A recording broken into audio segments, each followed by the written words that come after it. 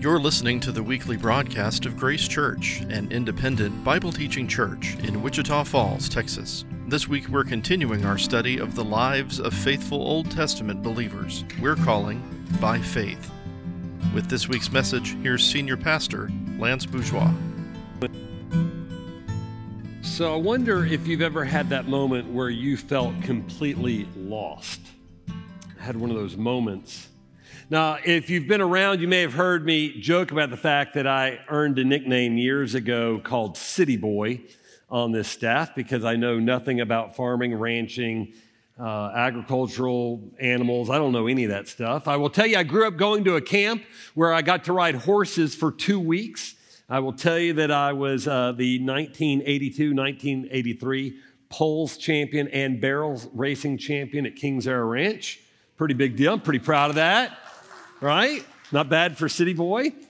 But I had this moment where I was terrified. I got lost. Our student ministry, I was in middle school, went on a horseback riding trip. And so we're out in these grasslands. I mean, it's a huge expanse of land. I have no idea where this place was still in reality on a map. I got no idea where it was. But our whole youth group went out there. We're all riding horses, and they weren't completely foreign to me, but I wasn't completely at home on them either. And whatever happened, and I really don't remember what happened, I got separated from everybody. I mean, everybody. I don't even know how that happens. I mean, I was a student pastor. You can't lose kids. It's like rule number 1 of student ministry. So I'm on this horse, and I've got no idea where I am. And so I'm looking out there, I'm looking around, and there's nobody. And I'm yelling, and I'm screaming at the top of my lungs. Nothing. And I realize all of a sudden I have all these emotions coming over me. I'm scared. I feel exposed. I feel vulnerable. I feel really small because it's like nobody can hear it. I can't find anything, anybody. There's no markers. I have no idea where I am. And then you can imagine what starts coming into your mind. How am I going to get home? I mean, what happens? I just live out my days out here in the wilderness somewhere in Louisiana on my horse? You know, what are we going to do? And then, for whatever reason, the horse decided to take off running, which pole racing champion was gone. This was a new Lance, and he's terrified. And so in that, I did what you're not supposed to do. I dropped the reins and grabbed the saddle horn, right? And we're just running like crazy. And all of a sudden, he decides to run through some brush and some trees, and all of a sudden, the branches are hitting me in the face. And eventually, somebody after the first service said, "You didn't tell us the end of the story." Somehow I was found. I don't remember that part of the story either. But what I do remember is this, running through those trees and all those branches hitting me in the face. And when I got to wherever we were going, all of a sudden, I've got my face is cut up. I mean, my face was shredded. And I realized that was a terrifying experience. I do not like feeling small, exposed, vulnerable, lost. I'm embarrassed. I've got all these things in me because I really like to know where I'm going. I like to have a plan. I like to know at least generally what the deal is. Because when all that's gone, all the anxieties of life begin to creep in on me. We're covering this by faith chapter out of Hebrews chapter 11. And we've got a story today that if the Lord called me to this kind of moment, it would be terrifying. Now, I want to start with the idea that Hebrews 11 shares with us a lot of narrative stories. These are real Bible accounts. These aren't mythical. They're not fables to teach us some moral to a story. These are real people. And they have flesh and blood like you and me. Their struggles are like struggles you and I would have. And yet they exercise their faith. We defined faith a few weeks ago as the believing that God will do exactly what he says he's going to do. So when we come to this chapter, we're looking at another narrative today, the story of Abraham and Sarah, an actual account of two people. So I'd encourage you to turn with me, if you would, to Hebrews chapter 11. As we've been doing, we'll begin in Hebrews chapter 11, then we're going to go back and look at this account, the narrative as it's recorded for us in Genesis 12 and Genesis 18. But we'll begin with what the author of Hebrews offers us when he writes in chapter 11, verse 8. By faith, Abraham obeyed when he was called to go out to a place that he was to receive as an inheritance. And he went out not knowing where he was going. By faith, he went to live in the land of promise as in a foreign land, living in tents with Isaac and Jacob, heirs with him of the same promise.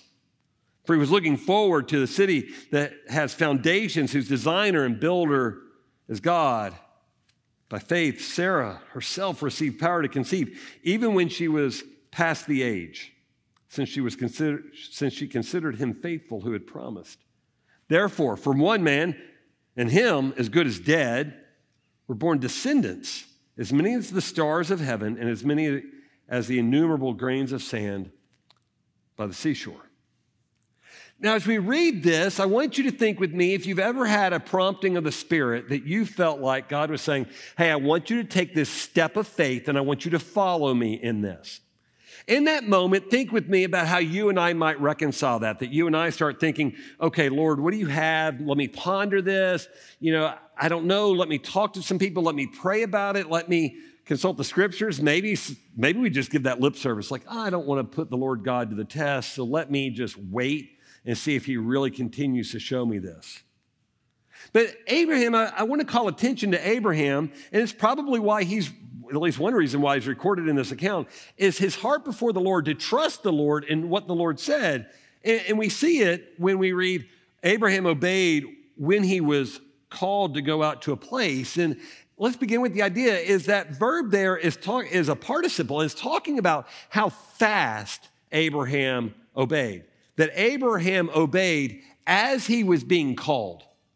Now, if you think with me about what that looks like, that you and I would have this sense that the Lord is good, that the Lord calls me to do something, and then I step out and I just go do it. I start obeying him as he's telling me.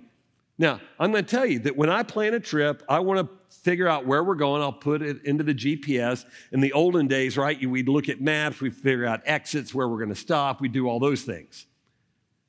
But Abraham doesn't even wait for the full instructions. As he's being called, he starts to obey and he starts to take these bold steps of faith, which really is the essence of faith, right? Is that we would just take God at his word and what he said. F.F. Bruce is a New Testament scholar, and I think he captures it really well for me. Even when Abraham received the promise of the inheritance, it was the promise that he received, not the visible possession of the land. Now, we just read that account, and we know that this promise is coming. There's going to be an inheritance. He doesn't have it yet. He doesn't know where he's going yet. God didn't give him all the details. God just said, hey, I'm calling you out. And Abraham, while that moment's happening, packs up his stuff and says, I'm on my way. Because the reality of this is, to Abraham, the promise of God was as substantial as the realization. Now think with me. If faith is the belief that God will do what he says he's going to do, and we've been using these two words a lot over the course of this year, orthodoxy, that we would have a right belief or a right way to think, and orthopraxy is that we would have a right action, a right practice of those things. So when God says to Abraham, I want you to go, then Abraham, if he starts thinking, okay, God is omniscient, he knows everything. God is omnipresent. He's with me wherever I go. God is omnipotent. He's all powerful. Whatever comes my way will be fine. He's the perfection of love. He is in this to care for what's best for me. Now, if we have a right belief and God says, I want you to go, then the right practice is we go. Because the promise of God is as substantial as actually having the realization of it. There was nothing visible. There wasn't anything for him to look at yet and say, okay, I see it. I know where I'm going. Think with me about how often you and I might think, if I could just see it, then I would believe it. I've shared this with y'all before. I have red-green color blindness. My eyes play tricks on me all the time.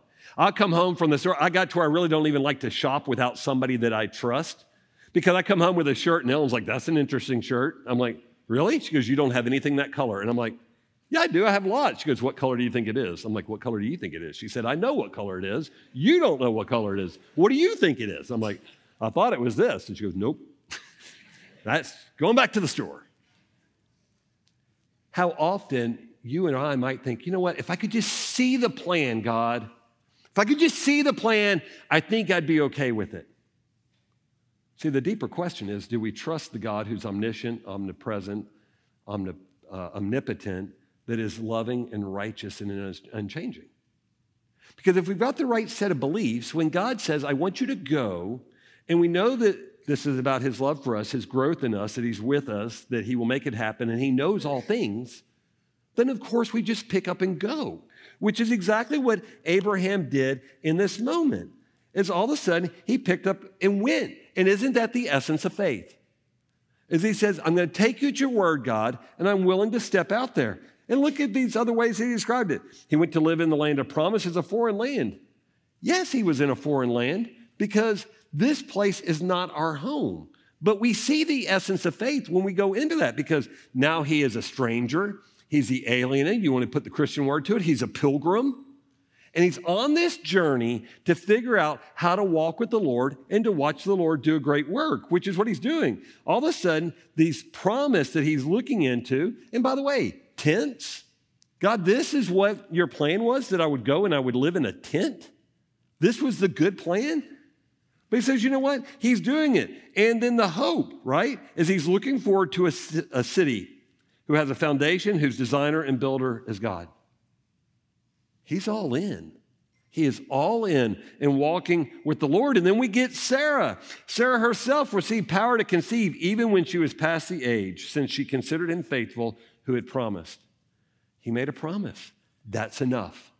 I will live my life based on the promises he makes. And so off he goes. Therefore, from one man, and him as good as dead, were born descendants. And so we see that whole story starting to play out. Let's look at the story. Go back to Genesis chapter 12, if you would. So where we see the calling of this, we're going to see some of what the author of Hebrews just offered us about God changes their name. So Abram is Abraham. Sarai is Sarah. So same people, but in a couple of these passages, we're going to have different names for them based on that. But if you look down with me at Genesis chapter 12, verse 1. Now the Lord said to Abram, go from your country and your kindred and your father's house to the land that I will show you. Now, think with me about what that looks like. Is he's to leave the world that he knows. He's to leave the world where he knows how to make things happen. He's to leave the world where he's got connections. He's to leave a world where he has relationships and a network of support. If you've ever moved to a new area, you know how scary that can be. It can have the same feeling of being lost that I had out in the grasslands that day. I don't know how to do anything. I feel small, like nobody knows I'm here. And he looks at him and says, here's who you're leaving. I want you to leave your country. I want you to leave your kindred. I want you to leave your father's house, and I'm going to show you.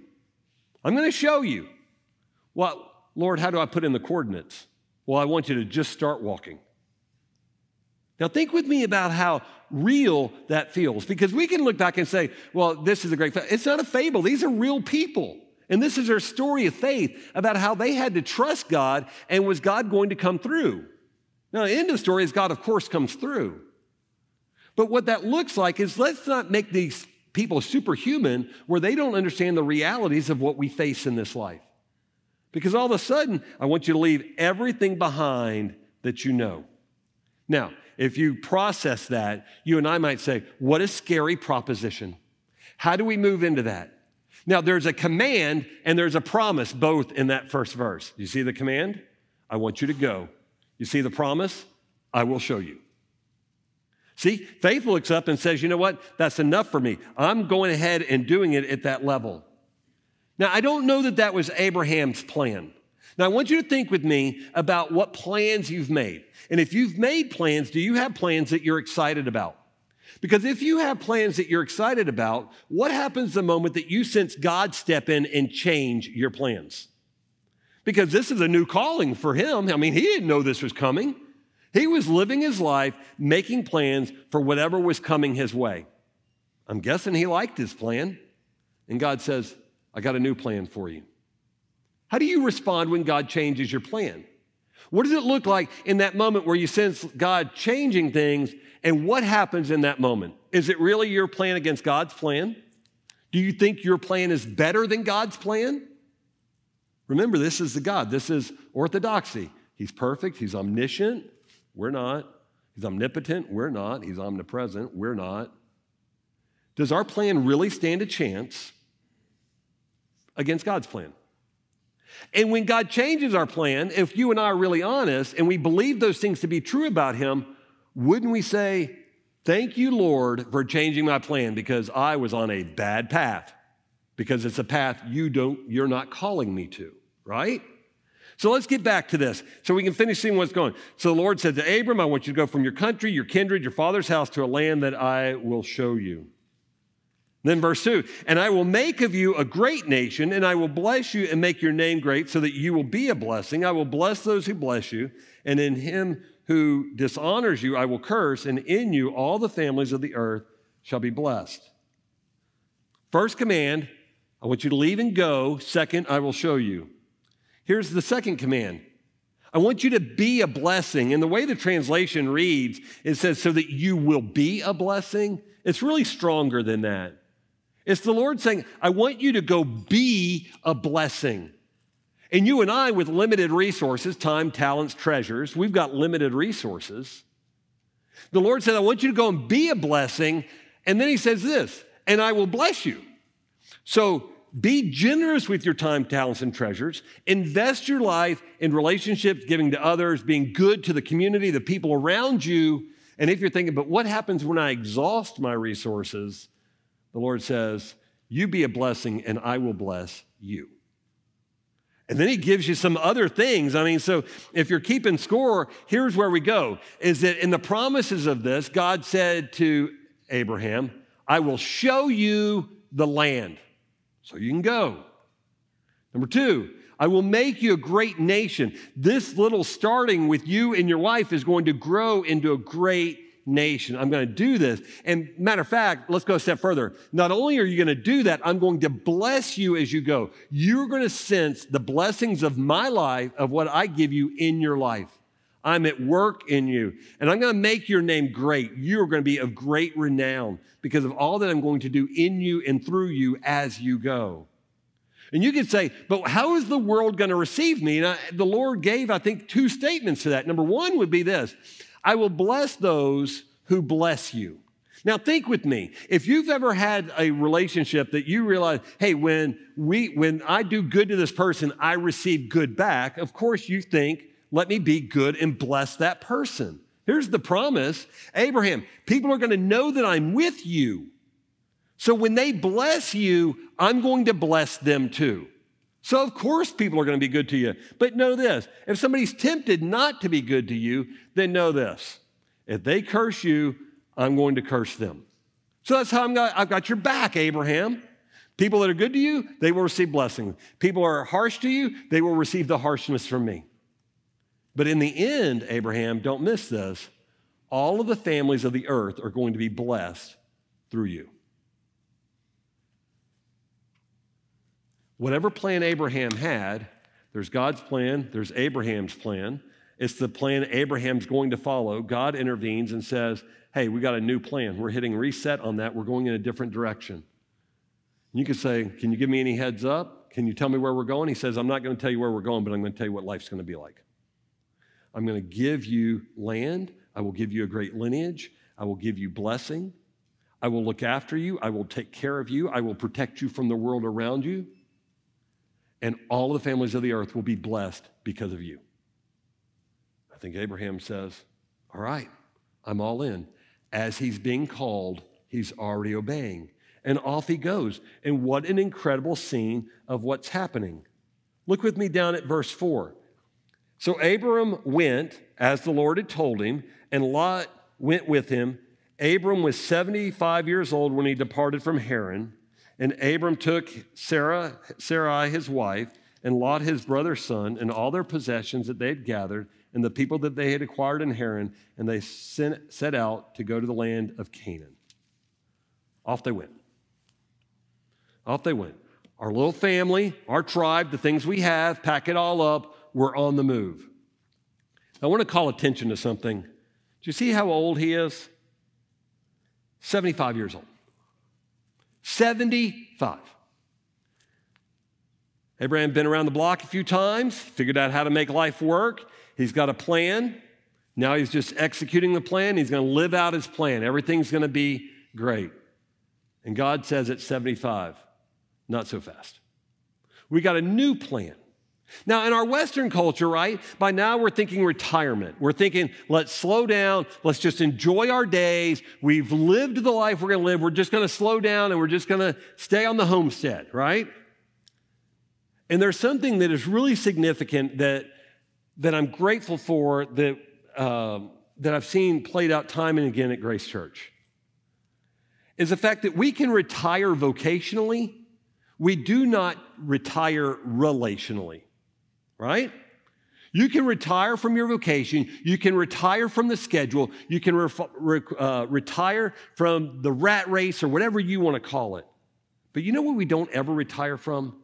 We don't ever retire from relationships. First and foremost with the Lord, we do not retire from relationships with our families, our spouses, our connected ones, the church, the body of believers. We don't retire from those things.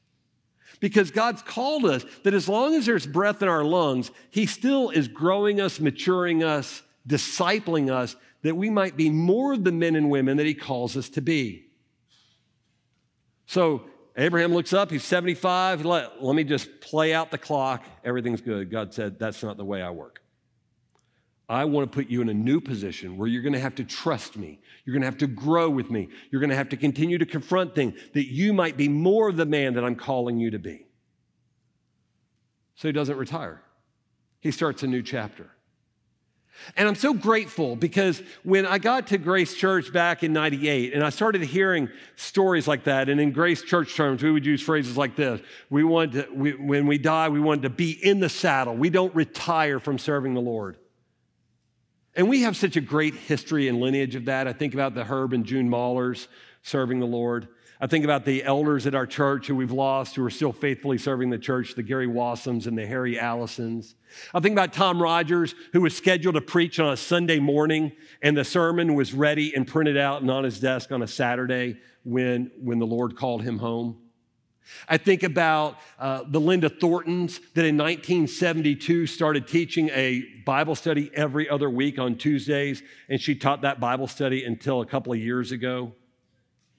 Because we can retire vocationally. We do not retire relationally. We keep growing until the Lord calls us home. That's our calling. Talk with Josh Fernberg about the ministry of some older ladies who serve in our nursery and children's ministry, that are caring for children right now so that many of you can be in this room and know that your children are cared for, or during the week or during community groups. Derek this morning was talking about the fact that we need folks who are to serve in the coffee ministry. If you're looking around and saying, I kind of have retired even from serving the Lord, and you're saying, I don't even know where to begin, call Derek. He would love to connect you. And if you're like, I don't know what I can do, but I wake up really early on Sunday mornings, we'd say, hey, come make coffee. I don't even drink coffee. You know the benefit I get from other people drinking coffee? They seem to be a little bit more awake, and they seem to be a little bit cheerier, right? Because if you're a coffee drinker and you don't have it, you know what it's like.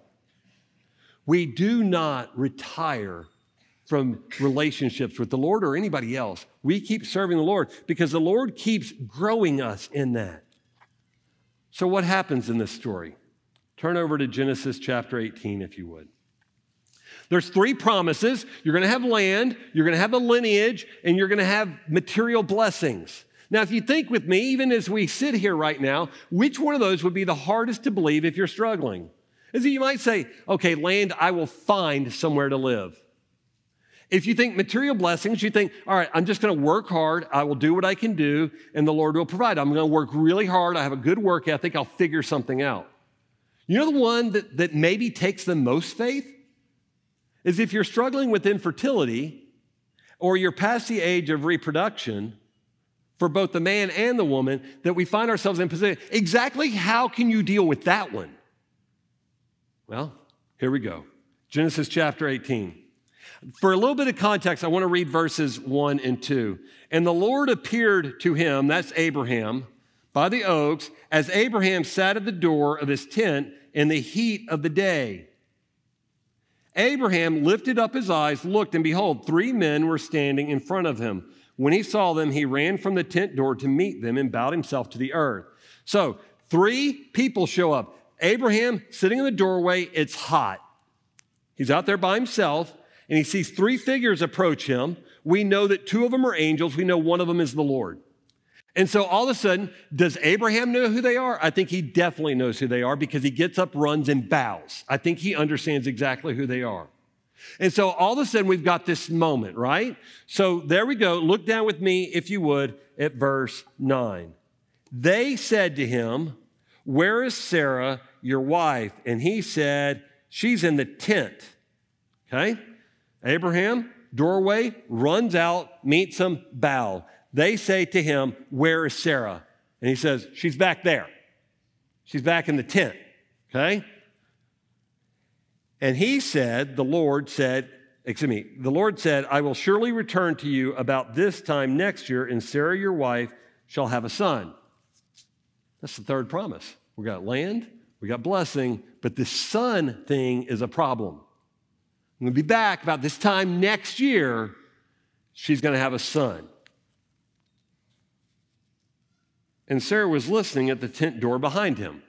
Now, I don't think Abraham probably knew she was listening. He was in the door, he took off, she's behind him, she overhears the whole interaction. "I will surely return to you about this time next year. Sarah, your wife, will have a son." And Sarah was listening. Verse 11.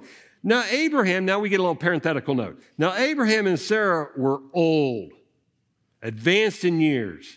The way of women had ceased to be with Sarah. Sarah laughed to herself, saying, "After I'm worn out and my Lord is old, shall I have pleasure?" Funny, she's laughing to herself. I don't think Abraham knows she's laughing. It's not audible. She's laughing inside. Abraham, I don't think, has any idea of what's going on. And she's guided by logic, right? I mean, I like logic. I like being rational. I understand what she's saying. We're too old. We're past those years. God's kind of on the hook. He said we would have land and blessing. Okay. Said we'd have seed. I'm too old. Abraham's too old. God, you're kind of on the hook. And God shows up and says, "This time next year, you're going to have a kid." And can you imagine the look on her face? Inaudible, but okay. So Sarah laughed to herself, saying, this is what's going to happen. Verse 13. And the Lord said to Abraham, "Why did Sarah laugh?" Now imagine Abraham in that moment. Why is she laughing? He was like, Who's laughing? Right? Why is Sarah laughing? Sarah, what a moment that is. Why is she laughing? And say, "Shall I indeed bear a child now that I am old?" Now, I am a fan of Sarah. The reality is I feel her pain in this. I feel her doubt. I identify with her. I came across this quote from Tony Evans a couple of years ago when he suddenly lost his wife, when he said this: "You have to believe that God knows what he's doing when he's not doing what you want him to do." Now let that set in a little bit. If we've got right beliefs and we know who he is and what he's doing and his omniscience and omnipotence and omnipresence and his love, and he's not doing what I want him to do I trust that he's doing the right thing, or do I think he's doing the wrong thing because he's not on the train with me? Which is why I think when Dr. Evans says this, he captures something that I need to hear. Maybe you need to hear it too. When God's not doing what I want him to do, does that mean he's wrong? Or does it mean he's right and I've got the opportunity to jump on board with him? Because I think that's what Dr. Evans is trying to tell us. So we get this moment, right, where we get this question. The Lord said, "Why did she laugh when I said that?" And then he asked this question: "Is anything too hard for the Lord?" I'm going to keep this up here for a little bit. Is anything too hard for the Lord? Now, if we're being really honest, I think Sarah would say, yeah, probably so. It's past the point. I'm too old, he's too old. Yes, it's too hard for the Lord. But isn't that the essence of faith? That if we're going to have right beliefs, and we have right beliefs, if we have right beliefs, let me ask you a question. Is anything too hard for the Lord? No. Which is why we got to begin with that question, because that question forces us to get out of our emotions and get us back to our soul and our mind that the Lord has replaced and given us this new heart that His law is written upon, that you and I have to say, wait a minute, let me ask that, is anything too hard for the Lord? No. Well, what's He going to do, Sarah? And I think Sarah would say, I don't know. I don't know, but the question is there. Now, I got to tell you, have you ever had that moment of disbelief, disillusionment, anxiety, depression, struggle, whatever it is, where you think, this isn't working out, this just isn't it? And what we needed was either to ask ourselves the question, is there anything too hard for the Lord? Or where Sarah found herself, we need somebody around us leaning in and saying, hey, what do you know about our God? Is there anything too hard for Him? Because if we don't have anybody else asking us that question, then we may find ourselves going down paths that we don't want to go down. And there's no shortage of people that are asking difficult questions these days, right? I want to tell you something. I want to share some information with you for you to celebrate with us as a church. So in light of the Supreme Court ruling from a couple of weeks ago regarding life, our elders decided this past week that what we were going to do was we were going to intensify our efforts to support pro-life ministry events. And so one of the things that our elders have done is reached out to several faith-based ministries in town that are working on life-based ministries and are offering a significant sum of money, more than $15,000, ranging in these partnerships from people that have that initial moment where they find out they're pregnant and the fear that may come with that from an unplanned pregnancy, to those who are choosing to raise the children as parents, even though it was unplanned, all the way to those who are placing their children for adoption. Because when whatever that mother situation is, when she walks into that situation, I think the question she's asking is, I don't know if I'm up for this. I don't know that anybody's going to stand with me. What if I don't have what it takes? And we want somebody to lean into them that's going to say, hey, is anything too hard for our Lord?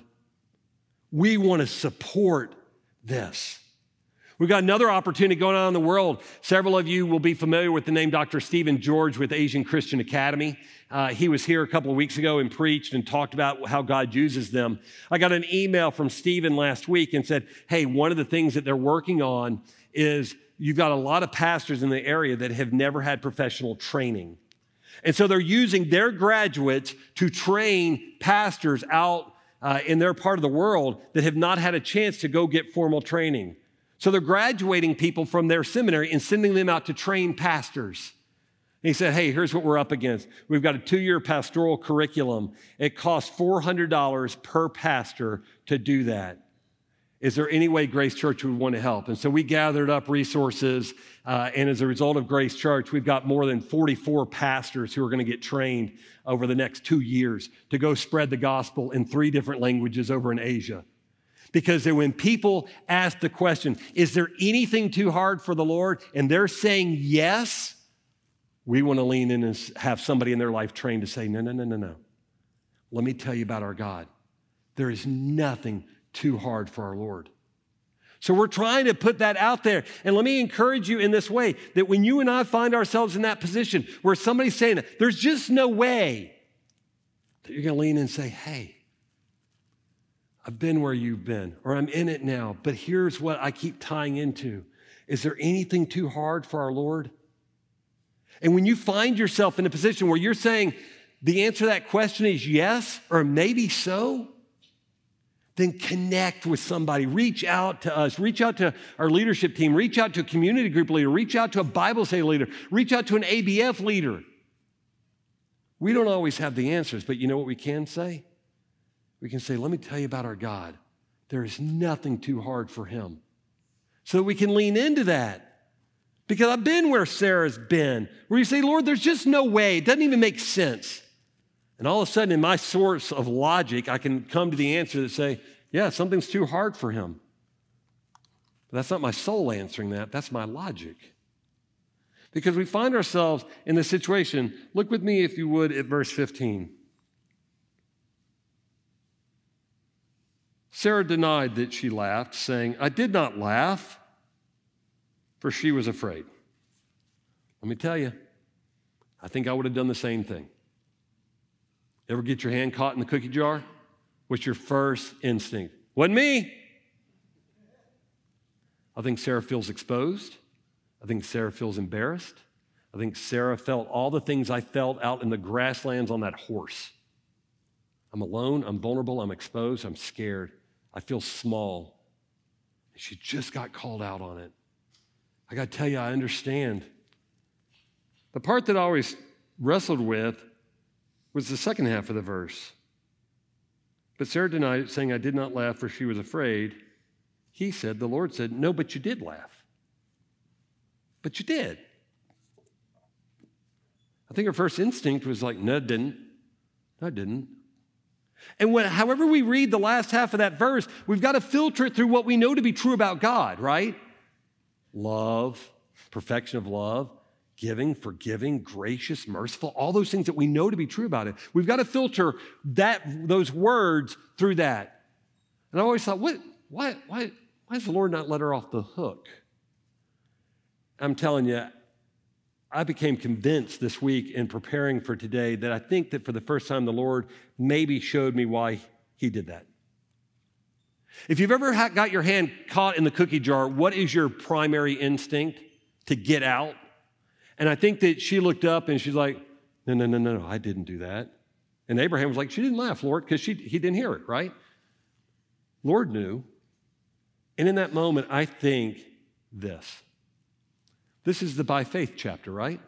By faith. Sarah, I want you to mark the day. If you just kind of slink away from this, I didn't laugh, then your goal is to just get away and be out of the situation. But a year from now, when you get pregnant, you might forget this conversation. So I think the Lord's words, when he comes back and says, no, but you did laugh. If I could add a couple of words, which is a little bit scary, but I think it's the heart of the Lord in this. No, but you did laugh. And I want you to remember that you laughed, because 1 year from now, when you have a baby born, when I ask you the question, is there anything too hard for the Lord? You're going to have a different answer. Because I want to grow your faith and your trust in me and my ability to come through for you and do exactly what I say I'm going to do. Because your answer today, is anything too hard for the Lord? Is yes, maybe. And a year from now, your answer is going to be, no, there's nothing too hard for the Lord. And Sarah, I'm so committed to your faith journey, I want you to recognize the growth of where you were on this day from where you will be on that day. Now that sounds a lot more like our Lord, doesn't it? I want to grow you. Take steps of courage. Place your faith in me. Watch me come through for you and fulfill my promises for you in ways that you couldn't even imagine. Which seems to capture the heart of this, right? Father of a possessed son talking to Jesus. Lord, if you can do anything, have compassion on us and help us. Lord, if you could do anything, just please do that. I love Jesus' response. If you can. I wonder if he just didn't say, hey, remember Sarah? If you can. And then he says, all things are possible for those who believe. Immediately the father of the child cried out and said, I believe, help my unbelief. There is something that is so freeing about this response, right? I do believe all this orthodoxy. I do believe all this is right, but putting it into practice can be really hard at times. Yes, I believe that you are perfect. You have all those perfections, but how I live that out is really, really hard. So yes, I believe. So help me over here in my unbelief. What a statement. I recognize some of you are probably here today and you're saying, I don't believe right now, so Lord, help me in my unbelief. And if you're here and you do not know him, what we would want you to know is there is a God in heaven who loves you and wants to have a relationship with you. He wants to invite you into his family. And he did everything to make that possible. Through sending his son to live a life we couldn't live, to die a death we didn't want to die, and walk out of a grave that we could have never done, that he might offer you and me life, having paid the wage of sin, which is death. He died in our place so that he might offer us life. And if you're here this morning and you don't know him, I would encourage you to start praying that now. Lord, I don't believe, but help my unbelief. And if you're here this morning and you do know the Lord, then that is the most honest prayer I think we can pray. Lord, I believe these things about you. Help me in my unbelief. I recognize that the way I act, the way I do, the way I respond doesn't always show that I actually believe all this to be true about you. But I do believe it's true about you. So help me in my unbelief that I may live in that. And let's watch what God can do. Because when we get to this verse, and you may be familiar with it, Paul writes it, uses a benediction a lot. Now to him who is able to do far more abundantly than all that you ask or think, according to the power at work within us. Let's just be honest. You could not intensify that statement any more than Paul does. Can he do abundantly more? Yes. Can he do more abundantly? Yes. Can he do far more abundantly? Yes. So let's just start bringing our heart to him. Let's start bringing our heart to him. Lord, this is where I am. I believe, but help my unbelief. Let's step into it. Because I think that there's at least 3 lessons, at least. I'm sharing with you 3 lessons that I get from this story. Let's be honest, that when God calls you to an unknown path, it will be better than any path that you think you know. You can have your plans, but if God changes your path, thank him for changing your path because there's a better path. Your path isn't your path isn't superior to his. His path isn't inferior. If he changes your path, he's changing you to a better path. And even if you don't know what that path is, you want to be on the Lord's path. It's better than any path you think you know moving forward, which is why at 75, if God changes our plan, do we let him change our plans?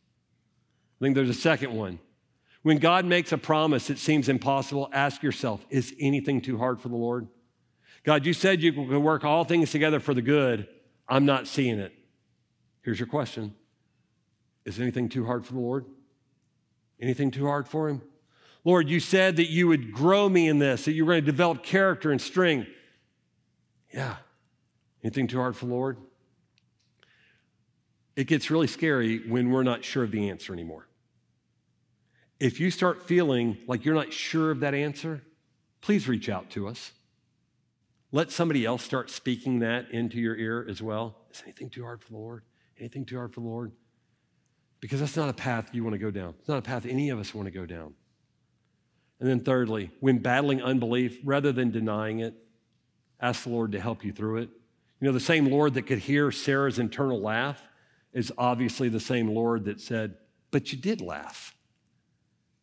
And I don't think he condemns her for laughing. I think what he's saying is, let's be real about where you are today so that a year from now, we will see the measured growth. What a statement. So my real encouragement to you is that we would grab hold of these words. Surround yourself by people that will ask you the same question and that will draw you into the Lord. We want to walk with you. Leadership, ABFs, community groups, men's studies, women's studies. We've got people serving in the children's ministry that are trying to ask that of your kids as well. It's part of the path of discipleship. Lord, I believe, help my unbelief. You've been listening to the weekly broadcast of Grace Church, an independent Bible teaching church in Wichita Falls, Texas. You can join us for worship Sunday mornings at our campus on Stone Lake Drive in Wichita Falls. Stream services live online at gracechurch.com or subscribe to our podcast published on Apple, Google, and Spotify. From all of us at Grace Church, thanks for listening. We'll see you next time.